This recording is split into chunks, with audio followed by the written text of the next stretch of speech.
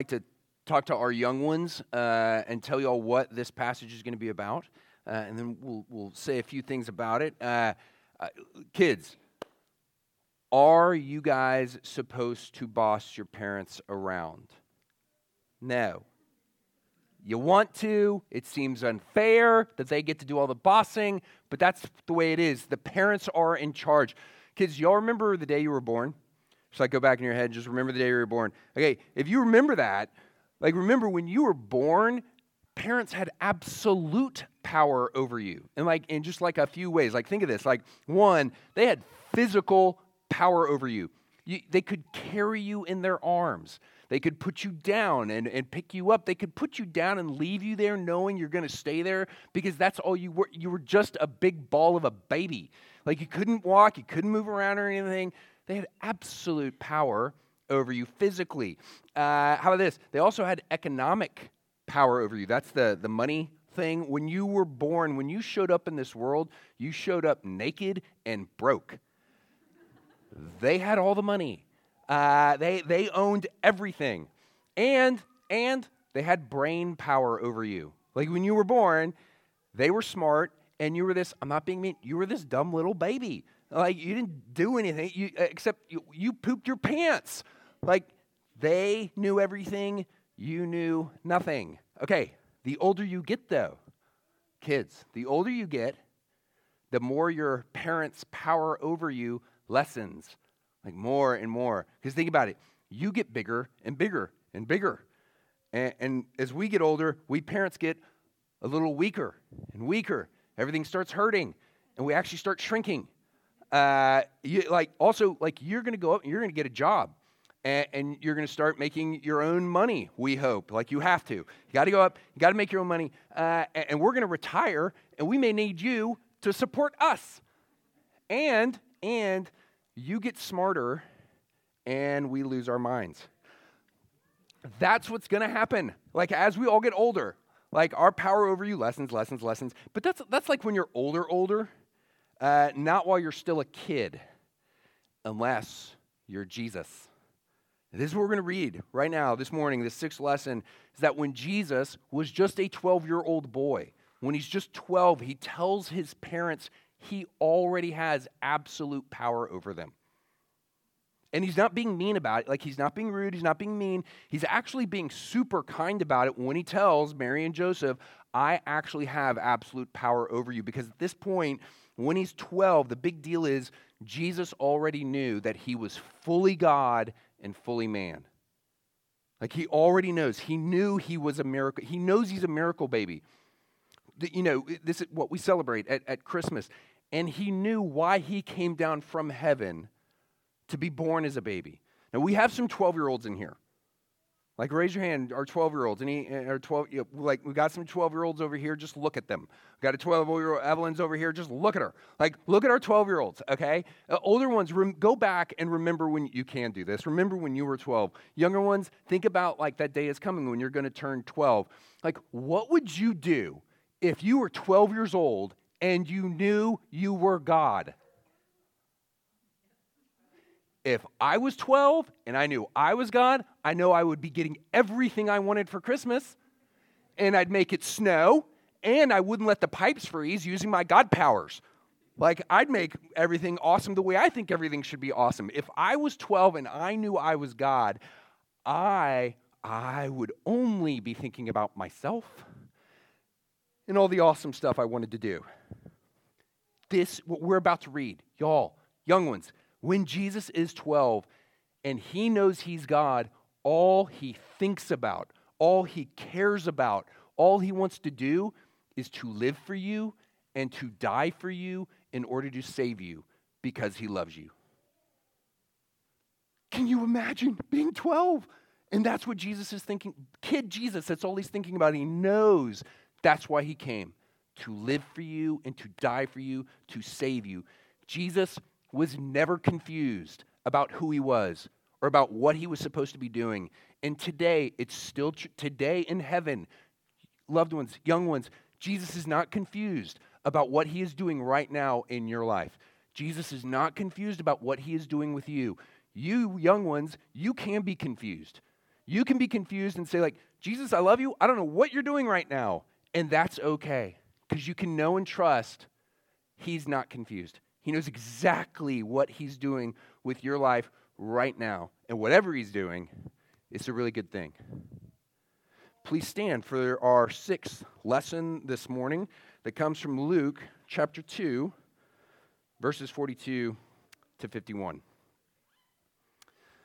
The child, this is Jesus, the child grew and became strong, filled with wisdom, and the favor of God was upon him. Now his parents went to Jerusalem every year at the feast of the Passover. And when he was 12 years old, they went up according to the custom.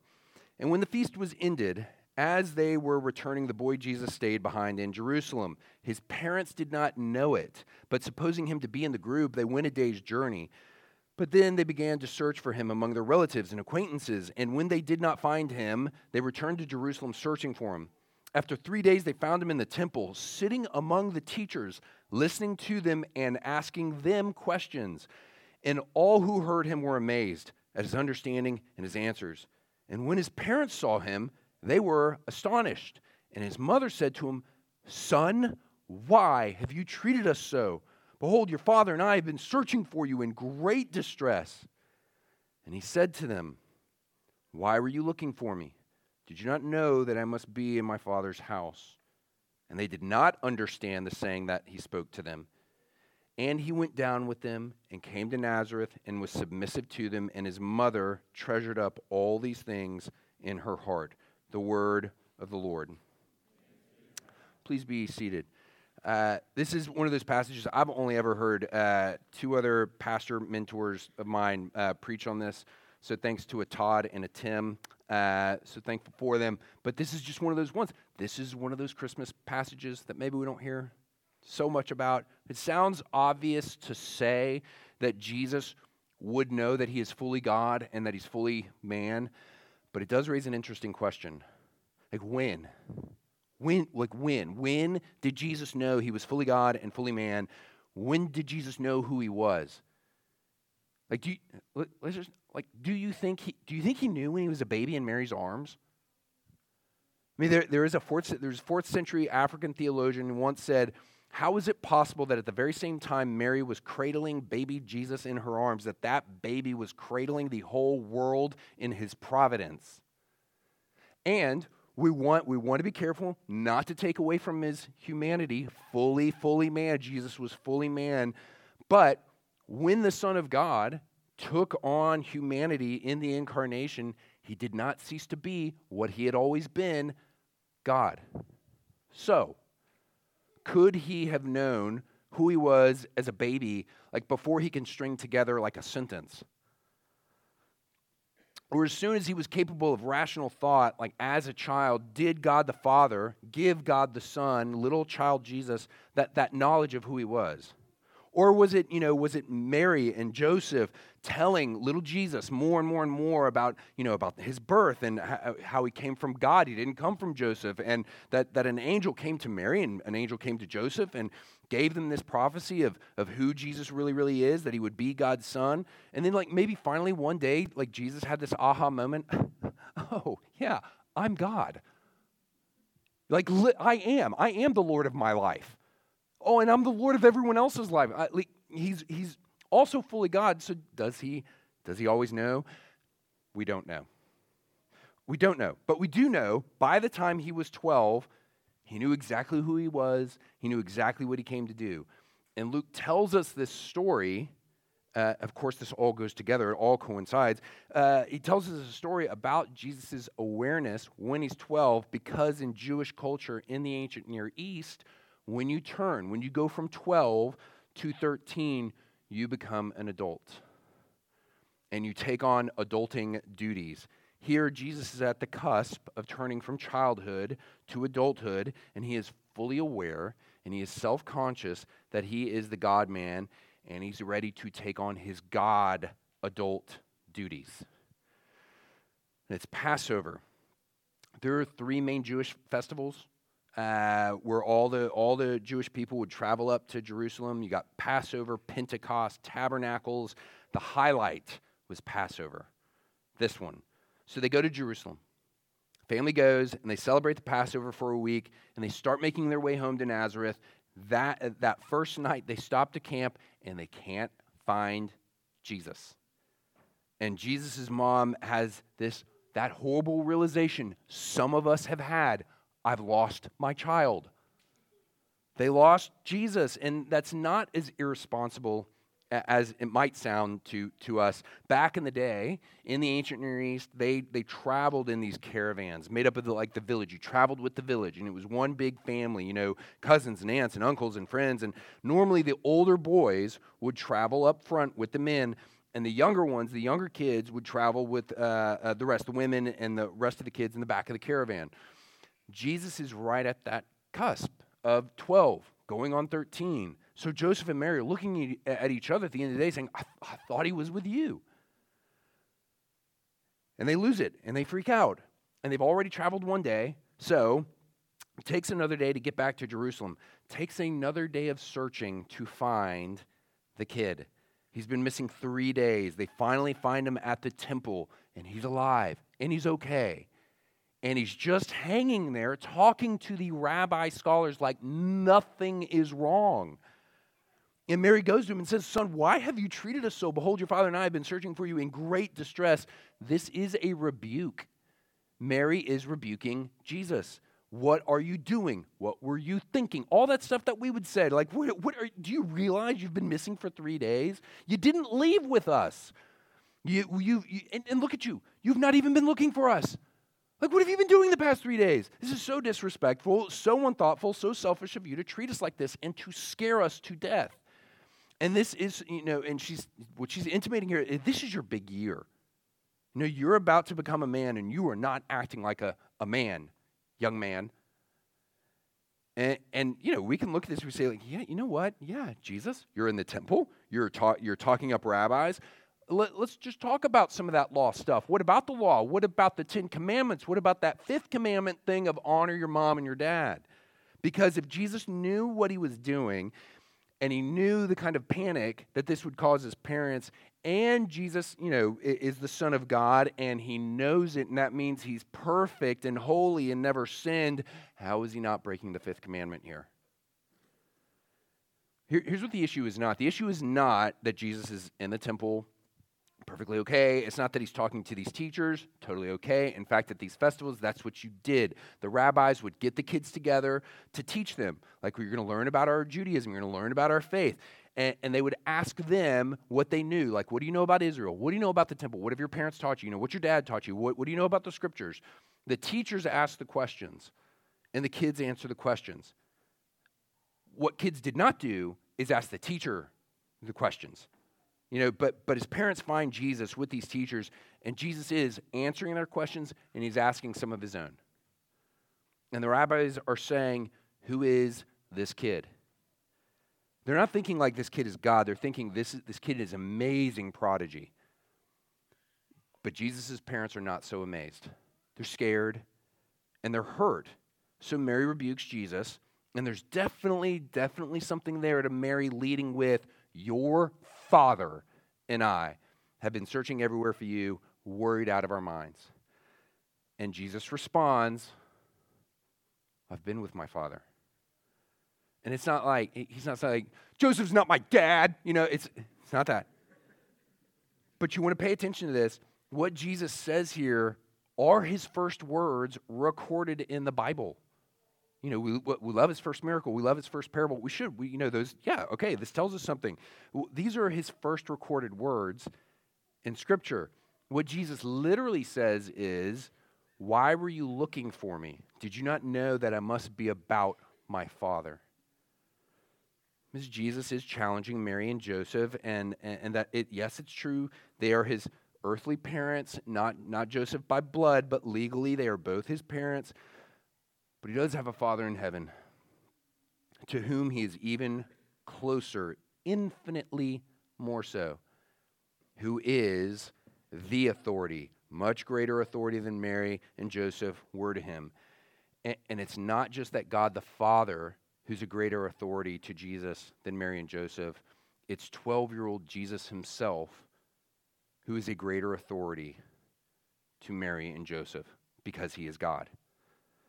There's this critique about Hollywood. I think this is fair about how Hollywood portrays its heroes. That Hollywood doesn't like to portray their hero protagonist as the kind of hero who's certain of who they are, and what they have to do. Hollywood likes conflicted heroes, because the audience cannot relate to a kind of hero who's not conflicted, who doesn't doubt themselves. So, J.R.R. Tolkien's hero in the Lord of the Rings trilogy, it's one of the heroes is Aragorn. In the books, the way Tolkien wrote Aragorn, Aragorn knows he's the promised king. Like, he gets it. He knows who he is, and he knows what he has to do. He never apologizes for it. He doesn't doubt himself. But in the movies, Viggo Mortensen Aragorn is just torn on the inside, and he's brooding, and he's doubting, and he's conflicted. He's the reluctant hero who finally accepts who he is. And Hollywood does this. Hollywood has done this with our iconic superheroes like Superman and Wonder Woman. Henry Cavill, Superman, and Gal Gadot, Wonder Woman, they have to have these self-actualizing moments.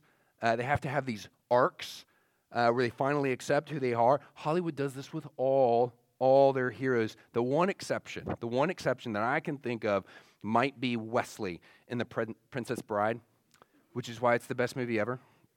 But in all the other, I'm telling you, let's just be absolute about this. In all the other Hollywood stuff, the heroes struggle realizing that they're the hero, who they are, what they have to do. Hollywood has even done this with Jesus. The temptation of Christ, Jesus Christ superstar. In those, he's struggling. He's wondering, is that who I am? I just don't know, kind of thing. That's for our Bible scholars here, that's not what's happening in the Garden of Gethsemane. If you're like, wait a second, no, that's not what's happening in the Garden of Gethsemane. There, Jesus, he is not in doubt. He's in suffering because he begins to taste the wrath of God of what is to come on that cross as a substitutionary sacrifice. But here is 12-year-old Bible Jesus saying, yeah, that's who I am. Do you know who I am? And it's not just Jesus is aware of who he is, he's also aware of what he came to do. When Mary rebukes Jesus, again, remember our ancient Near Eastern context, he's 12, going on 13. This is a year of intensive training for Jesus where he's learning the craft. He's learning his craft trade. He's learning more and more about the faith and Judaism and their history, and he's apprenticing under Dad. And so Mary rebukes Jesus as if to say, like of all times, of all the years, like this year when you're supposed to be apprenticing under your father and then learn your work from your father, this is the one year you should be doing the will of your father. This is the one year you should be honoring your father. And Jesus' response is, Mom, I'm honoring my father. I am doing the will of my father. And when he says he's got to be about his father, that's to say he's got to be about the work the Father has given him to do. He knows it. He knows. Kid Jesus, 12-year-old Jesus. Look at our 12-year-olds again. 12-year-old Jesus. He knows he's moving from boyhood to manhood. Jesus is saying he understands that and he knows his mission. In that day, most of the Jews believed their Savior Messiah would come as a military Messiah to defeat the Romans, the occupiers. So the objection goes, and I heard this throughout college, post-college stuff, of like, do you know how many Messiahs there were all around the first century? Like, how many people were running around and chasing all these supposed Messiahs? Sorry, there's nothing special about your Messiah, Jesus, except he was just one of many who claimed to be the Messiah. And to that we respond, you think that discredits Christianity? It only confirms it. Like, the Old Testament is so specific about when the Messiah would come. At this time, everyone is expecting him. Everyone's expecting Messiah, which is exactly why you had imposters and self-deluded people trying to capitalize on everyone's expectations. I mean, right after our passage, right after this, some think that John the Baptist is the Messiah, and he outright denies it. But there were plenty of others. There were plenty of others who took on that title for themselves.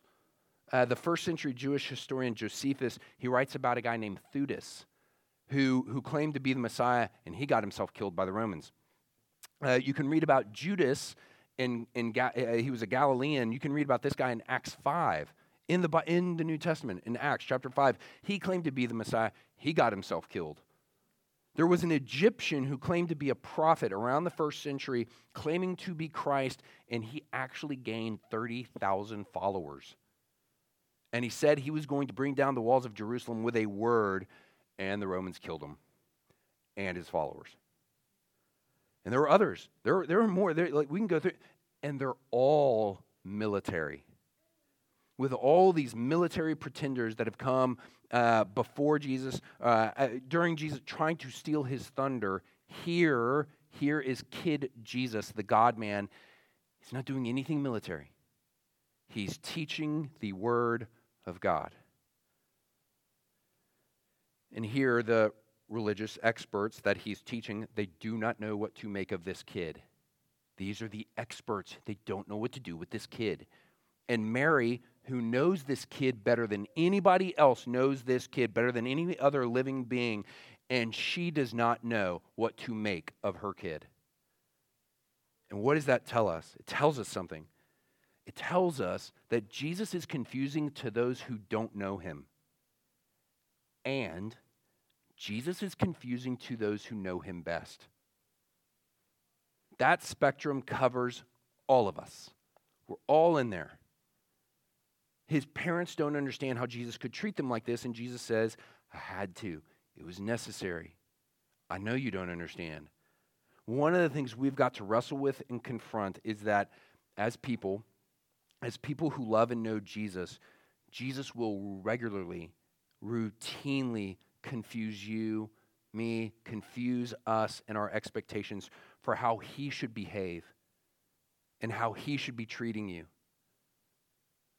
And we all have those seasons of, Jesus, I love you.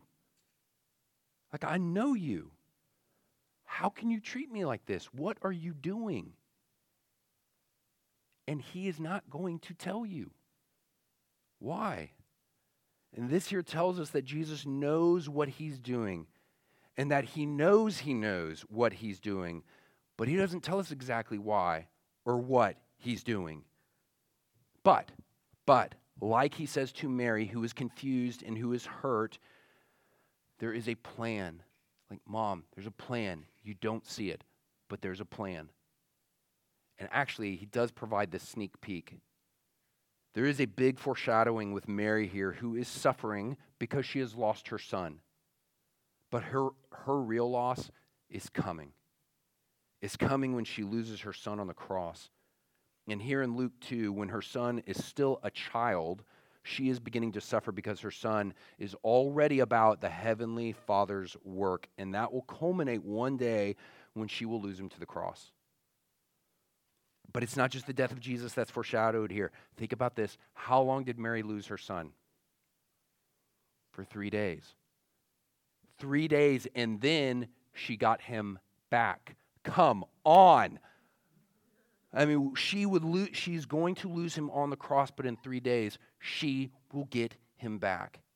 She will find him again. Luke is preparing us for what Jesus already knew, that the Son would have to be born in this world and live the life of obedience that all of us should live but don't, and then die and suffer the condemnation that we deserve for our disobedience in our place. That's the work the Father gave the Son to do. Remember, y'all, adults, your turn. Come on, remember when you were 12. Can you imagine? Jesus is 12, and he knows he was born to die to take ultimate suffering for you.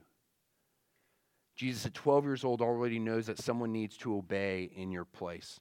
This is why at the end, This is not just a throwaway line. He goes home with his parents, and he willingly and voluntarily submits to them as parents in order to fulfill that law. That is not what a 12-year-old thinks about, except Jesus, who at 12 is already thinking about your salvation. And Jesus at 12, think about this too. Jesus at 12 at the Passover meal, he's there. He's at the Passover. They're having that meal, and he sits down with his family to his right and to his left, and they're eating. And he knows that his mom and dad, he knows that his family, he knows the people at the table, he knows that you and me, God's people, that we're going to need a better sacrifice than that Passover lamb. He knows, as he looks at that Passover lamb, he knows he is the Passover lamb. Which means right here in Jerusalem, right here, as he's walking around in Jerusalem, when he is beginning to reveal to others his work and what he came to do, he knows he's going to return to Jerusalem to finish that work on the cross. And Jesus knows this, and even though Mary is confused and hurt, one day it is going to become clear to her that Jesus, the Son of God, her Son, was loving her and saving her even here. And before it all became clear to her, even in the confusion, it says she went home and she still treasured this. She treasured all that Jesus had told her and all he had done. And we here, we are blessed. We're on this side of the cross. We're on this side of his birth and his life and his death and his resurrection. And we do have him right now. And we are confused. Like we're always, like you live in the swamp of Houston, which is a perfect setting for us to get this kind of stuff. We are all wading through a swamp of confusion that is this life. And it doesn't take, you know this, the confusion does not take a break for the holidays. You woke up on Christmas Eve this morning to a world in confusion. And some of you are feeling that so near and so personally right now. One commentator said this. He said, belief in God does not exempt us from feelings of abandonment by God. Praising God does not inoculate us from doubts about God. So what are we supposed to do? In the confusion, treasure what you do know about Jesus. I was talking to one of my seminary professors earlier this year, and I asked him it was really an unfair question. And I wrote to him because I wanted his response in writing so I could go back to it. And I said, what is the challenge facing the church today? That's such an unfair question. And at first he said, I'm not the one to talk about the challenges facing the church. I've always been in academic circles and aware of unsatisfactory doctrinal positions of church leaders, which is a serious problem. And then he puts his pastor hat on and he says, but it is difficult to understand why people think or behave the way they do, and why things occur as they do. But the Father, Son, and Holy Spirit are in control and can be trusted no matter what the circumstances, as difficult as that is to do. That is the challenge for the church. And he says, only God's wisdom can meet that challenge. Wisdom, as we're talking about confusion, wisdom does not mean you know everything.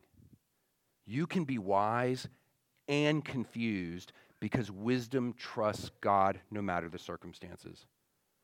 And biblical wisdom knows joy in the midst of vanity and frustration. Biblical wisdom knows hope in the midst of sadness. And it's because of the work of Jesus. Let's pray.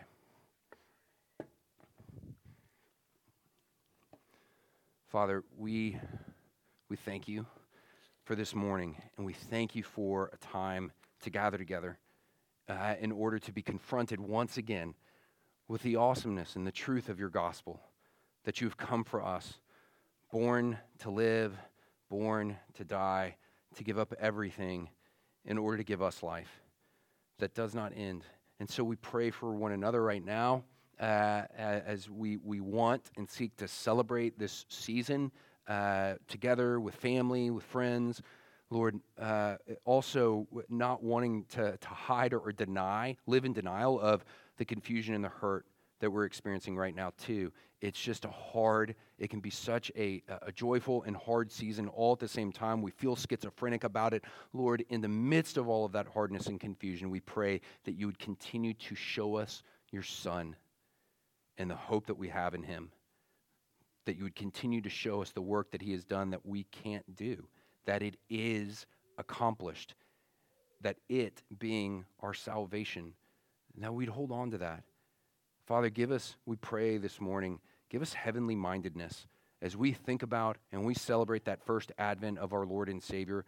Give us faith that looks towards that second advent, and help us to hold out that joy, help us to hold out that hope to one another and to those who don't have it, and help us to hold it out to each other graciously, we pray in Christ's name. Amen. If you will look here, this table is the gospel made visible. It's a foretaste of that heavenly feast to come.